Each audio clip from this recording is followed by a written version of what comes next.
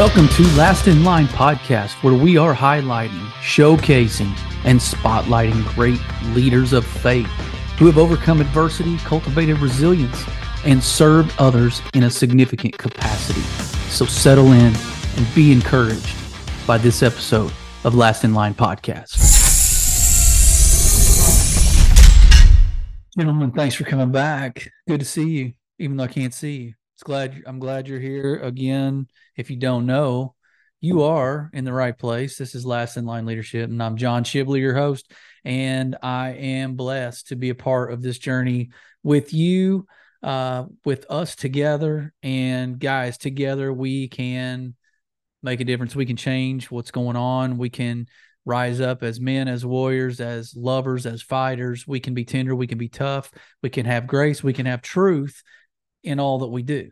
The world doesn't want that, doesn't like that. It wants us passive and complacent. It wants us comfortable, and it wants us flabby and flaccid. But we're not going to give that to them. So we're gonna be a tough out, as they like to say in baseball. We're going to be a tough one for them to conquer, a tough nut to crack. In fact, we're not going to crack. So thank you for being here. Hopefully this will be another feather in your cap, another arrow in your quiver. It'll be another round of ammo in your chamber for being the man God called you to be. So welcome to Last in Line. Welcome to another episode talking about servant leadership, talking about how we can serve the community, serve our fellow man, serve our families, be the guy that God called us to be, because we were, after all, created in his image, and we owe it to him. We, at the very least, owe it to him to give it a fighting chance and die trying to be this honorable, noble creature that he created to be strong and powerful.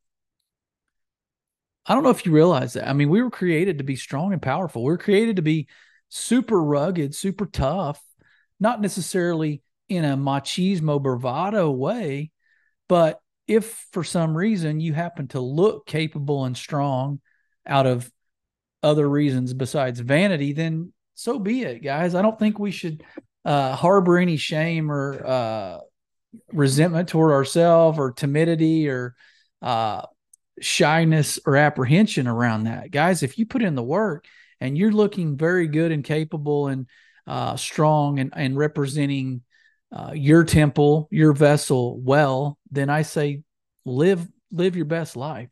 Obviously doing it with humility and with a servant's heart, honoring, glorifying God along the way. Guys, today, look, I got a good one. I got something I don't usually talk about a lot, because I don't view this as being one of my super gifts, one of my superpowers. Not that I have any really superpowers, but some people have spiritual gifts. We all have spiritual gifts, but I would lean more toward my gift of writing and communication and leadership and encouragement, those kinds of things that I feel like God has blessed me with, more than get my lighting right here. If you're not on YouTube, be patient with me here. But yeah, if you're like me, you may not necessarily view yourself as a super evangelist.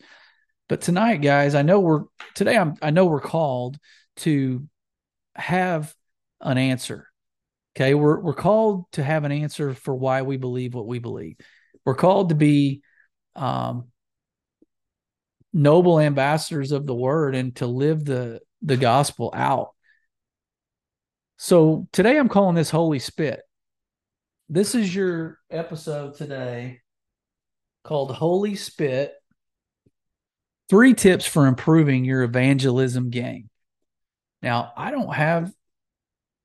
guess I do have an evangelism game, but I don't necessarily think about it much. I don't necessarily consider it being game. But if you've been around the hood at all, or been around younger circles, we know that spitting game means you have verbal articulation skills and you're eloquently able to convey a message and communicate. Spitting game tonight, for the purposes of this podcast, is Holy Spit. You could take that holy and the 4-letter S word, 5-letter S word. How many letters? 4, I guess. in the word we don't say, try not to say, but got to play on words here tonight. Holy spit. We're going to spit some game here, and we're going to up and level up our evangelism game. So we know that what it's not, right? What effective evangelism is not, in my opinion, and I don't have necessarily scripture to back this up, although I might later. But we're supposed to be salt and light, right? We're supposed to season our words with grace and truth. Not one or the other, but both. But we're not called to walk in a room and just start beating the drum of our beliefs and Christian worldview and demeaning or diminishing other people's viewpoints. It's not necessarily what we're called to do at all. That doesn't win souls to the kingdom. That doesn't create a target-rich environment for influencing in a positive direction lost people. But guys, we're called to speak and not be apprehensive about speaking the truth. And Jesus came in and spoke eloquently. He spoke the truth. He was transparent. He was very authentic and genuine, and that's what we're called to be: is to have a gentle heart, but a authentic and transparent heart that is accepting and convicting, yet forgiving and merciful in how we speak. So I'm going to give you 3 ways. Like, if you don't consider this to be your gift, maybe you do, maybe you don't.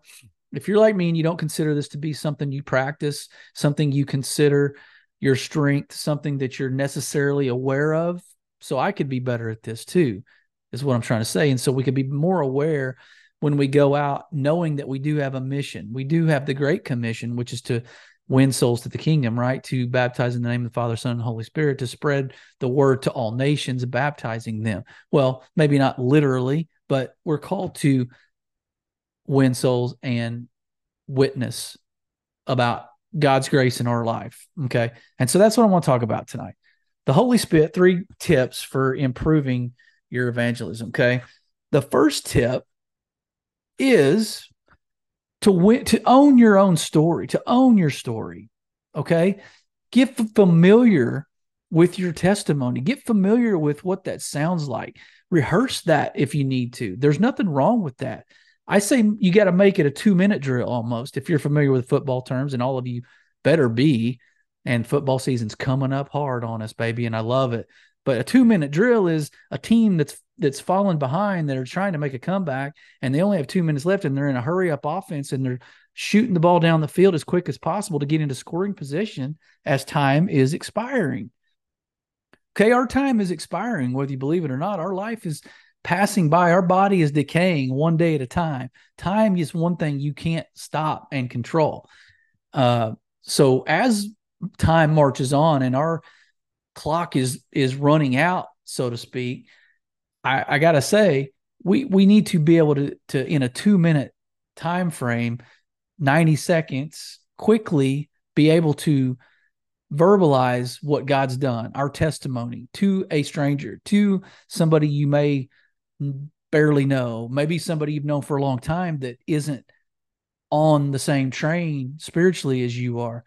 You should be able to speak about your testimony, how you came to Christ, who you were before, what progress you've made, how it's beyond your strength, how it's not just you. You're not a self-made man necessarily. You've had some opportunities and you've taken advantage of those, and you've worked very hard. But you're not self-made. It's not all because of you. It's beyond your strength only. The Bible says, quite frankly, it's Paul talks about, I will boast in my weakness so that Christ's strength is magnified in me. And so we have to be able to say in our talk, in our testimony, in our evangelism, we have to be able to make sure people understand, if he can do it through me, he can do it through you. If he can do it in somebody as ordinary and broken as I was, he can do it for anybody. And I think that is something people are attracted to. They gravitate. They want to know more about that. When you have peace in a situation where everyone else has, hell in a handbasket and all hell busted loose in your workplace, your social circle, your home, in your neighborhood, if something has unraveled, yet you're still this anchor of stability and peace, someone's going to want to know what that's about. You got to be able to deliver that message. So you got to own your story.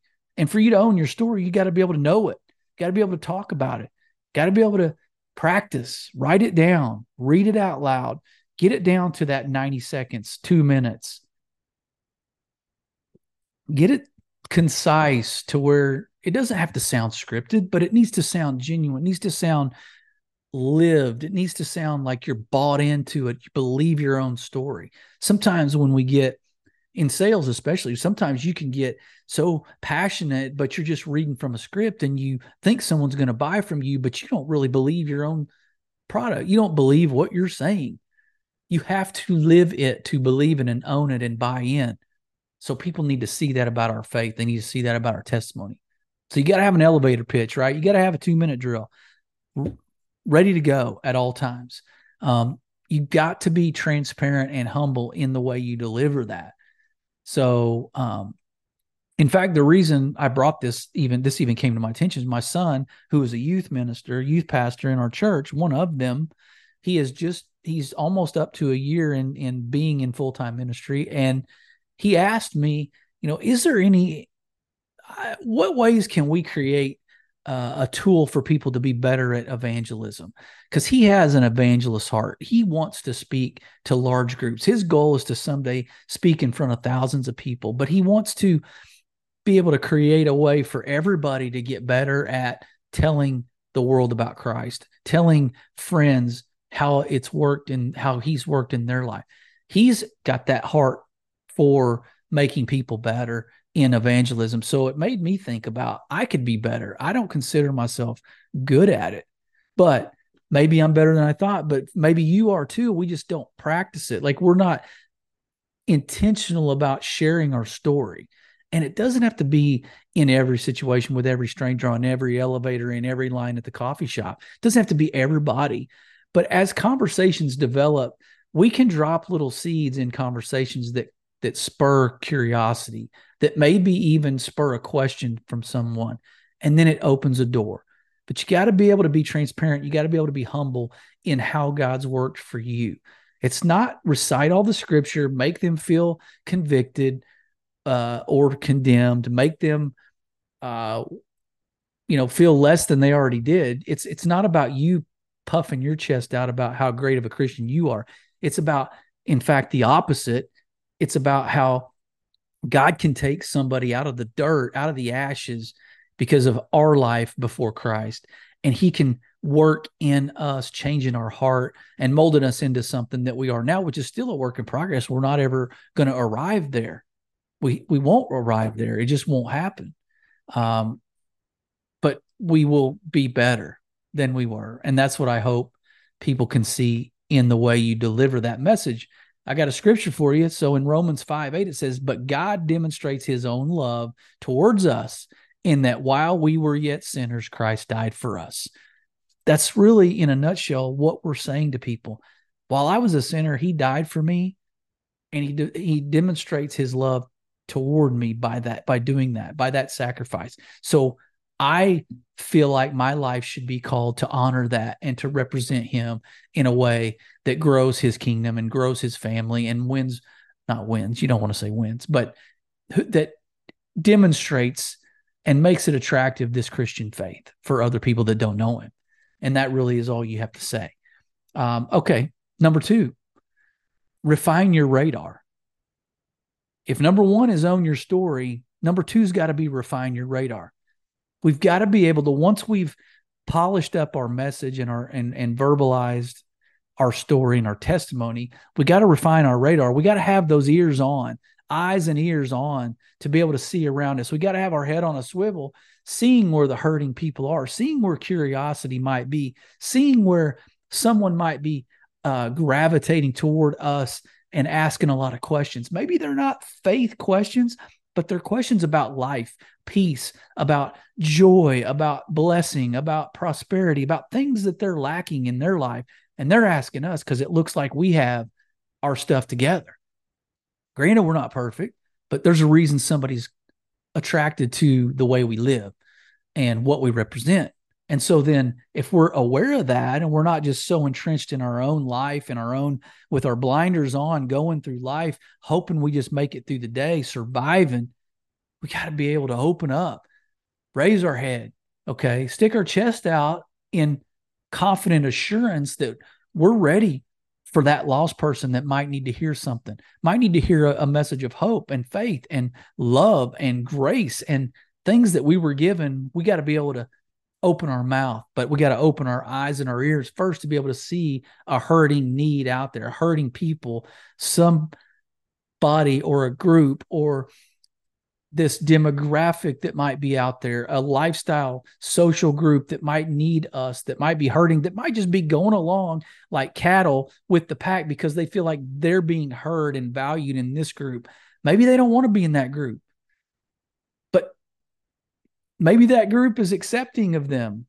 We as Christians need to be a little more accepting of all people so that we have an opportunity to give that message of hope and speak about the love and grace and truth of the gospel. So our eyes and ears, we got to be walking in a room just like you guys, you tough guys, you rugged guys. And I'm talking to, I'm not saying it's bad, but just like we walk in and we have situational awareness of somebody walking in and shooting up a place, or we got to be on our guard defensively because we think there might be a psycho nearby, and we got to get a idea where all the exits are and got to sit with our back toward the wall and facing the door. I do that. I'm not speaking in judgment to you, but if everybody's so into being that alert and aware, let's be alert spiritually. Let's be alert and open to somebody that might need to hear about the love of Christ and how he worked in our life.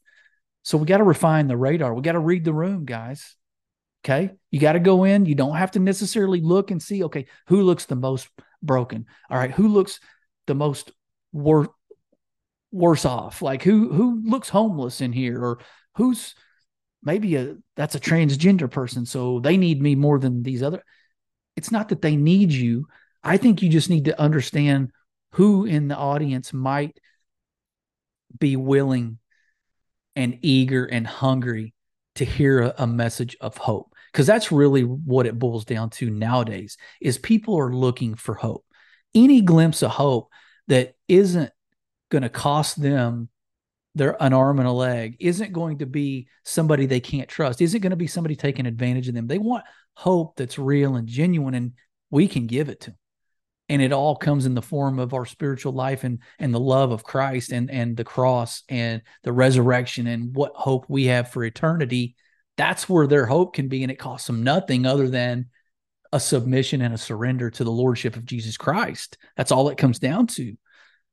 So we can boil it down in a nutshell without sounding like we're preaching or condemning somebody, talking down to somebody. It can't ever come across that way. We got to be the ones that are realizing we're low enough to be broken and that we needed forgiveness and grace. And so we look up at the Father, and he gave it to us willingly. So refine your radar and notice who those people are. Notice where those hurting folks are, where that hurting world that we walk around in every day with our head down, hoping nobody talks to us. Let's be more open to talking to people. Notice there's a need, because there is. And you got to understand the audience whenever you're deciding to have a conversation. Maybe it's a stranger, maybe it's somebody you work with, but you got to understand the audience. Not everybody's ready to hear the full gospel message yet. Not everybody's ready to hear about all the Bible verses they need to learn so that they can walk free of these sins and bondages and addictions. Because that's a lot of people too. You got a lot of people out there in bondage, but we just got to realize, look, they just got to see that we're free and that freedom's available to everybody. So we got to notice the need, but we got to understand where they are in life, what season of life they're in, what stage of life, where our message has to meet them where they are emotionally, where their need is. The scripture I have for you here is Colossians 3:12. Okay, so embrace as the elect of God holy and beloved, a spirit of mercy, kindness, humbleness of mind, meekness, and long suffering.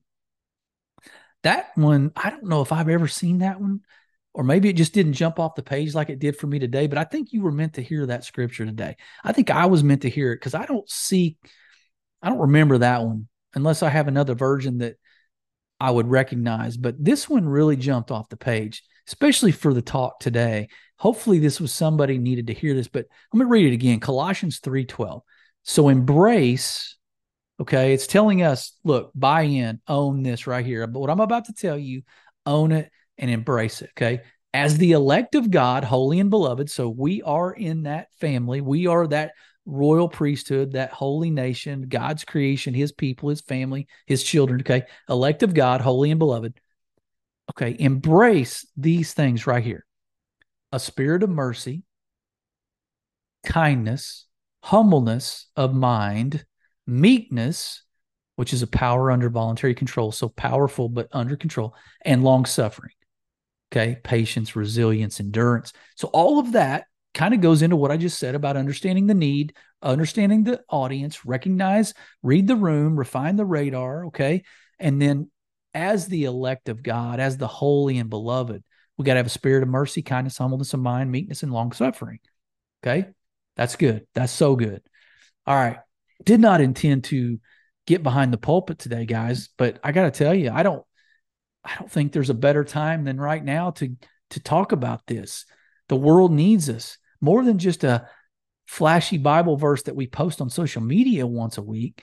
The world needs us to engage. The world needs us to open our eyes and ears and understand our story, own it, and then be able to have the grace and mercy to embrace everyone with that loving spirit that allows for them to be willing to hear the story of hope and where their eternity actually could be. All right. So I say all that to say I didn't plan to preach, but hey, preaching to myself too. Hopefully I'm preaching to the choir. Hopefully you're understanding a little more about evangelism, and maybe it's stuff you already knew, but maybe it's giving you the courage and empowering you right now to walk out and see the world differently and be willing to have a conversation in love. All right, here we go. Last one. Align your actions. So in order to have a solid, credible testimony that's got weight and influence, obviously, it should go without saying, but it doesn't always. Our actions have to align with our words, guys. We've got to hamper the hypocrisy. Hamper it, contain it, nix it, restrain it, because we're all tempted to somewhat be a little hypocritical. Sometimes we say what we don't do and we do what we don't say and those kinds of things. And that may not have even made any sense right there. But anyway, hamper the hypocrisy. We've got to align our actions with what we're saying. Even though we may be speaking words with seasoning of life and love and salt and light, but if we walk the next day in the office and we're stealing pens from the company supply closet, or we're paying for lunch and expensing it on the company because we just didn't have enough money in our own account that week, but we're going to pretend we took a customer to lunch. These are ethical boundaries we can't cross if we want credibility. And that sounds straightforward, but to be the men that can look in a mirror and can actually look out into a hurting world and represent leaders and leadership and serve in a great capacity, we've got to align our words and our actions with our beliefs. They all have to be seamless. They got to be streamlined, okay? There can't be a bucket here and a bucket here, and they contradict themselves and they're at odds with themselves because we're living two lives. We say this, but we're doing this. We can't live a life of dichotomy, okay? So we've got to hamper the hypocrisy. We've got to live the gospel. I think it was Mother Teresa that said, preach the gospel and use as few words as possible. I don't know if that was her. I think it might have been. Whatever. Correct me if I'm wrong. Argue with me is the new term now. Convince me, whatever it says. So I think you guys get this. I'm not going to beat the horse on this one too much, but I have to stress the importance. Whenever my son asks me, What tool can we create for evangelism to help people better verbalize their faith to lost people? You could have the most polished message and testimony out there. It could be Billy Graham-esque from top to bottom. You could be the best testimony giver of all time. But if you're not representing that with how you behave, how you treat your spouse, your children, how you operate in the workplace, what you're doing with your buddies on a Friday night, what computer website, if I went to your history right now, what sites are you visiting? If those don't match that the spotless, beautiful, polished, sexy testimony that you give, we have problems. We have a chasm that is the Grand Canyon, okay? And it's not winning people. It's not winning souls. If anything, it's driving them away. It's one of those, that's what I thought. I knew those Christians weren't real. I knew they weren't authentic. I knew they were hypocrites. We don't need any help there, guys. The world already thinks Christian men, especially, are toxic and are hypocrites, and that we're the problem. It's because our evangelism needs some work. We're either convicting and condemning people because they don't believe how they should believe and they don't act how they should act, in our opinion, or based on even by the Bible. And we're making them feel worse about it. Yes, we can tell them what it says. Yes, we can share the truth. That's what we're called to do.